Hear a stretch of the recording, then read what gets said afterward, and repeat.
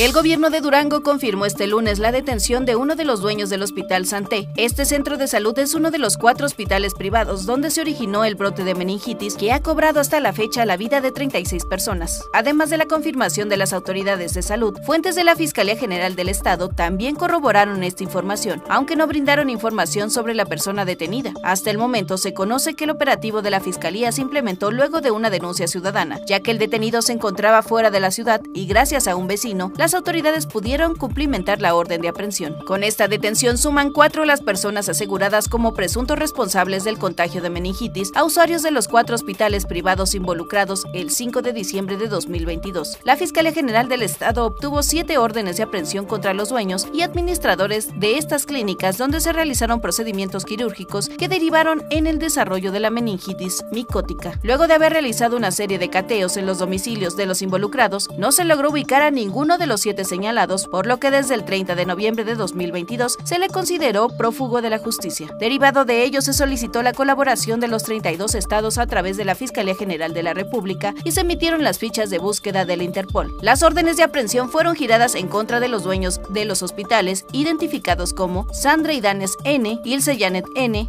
Dora Maruena N., Luis Cárdenas N., José Miguel N. y Guillermo N. 1 TV.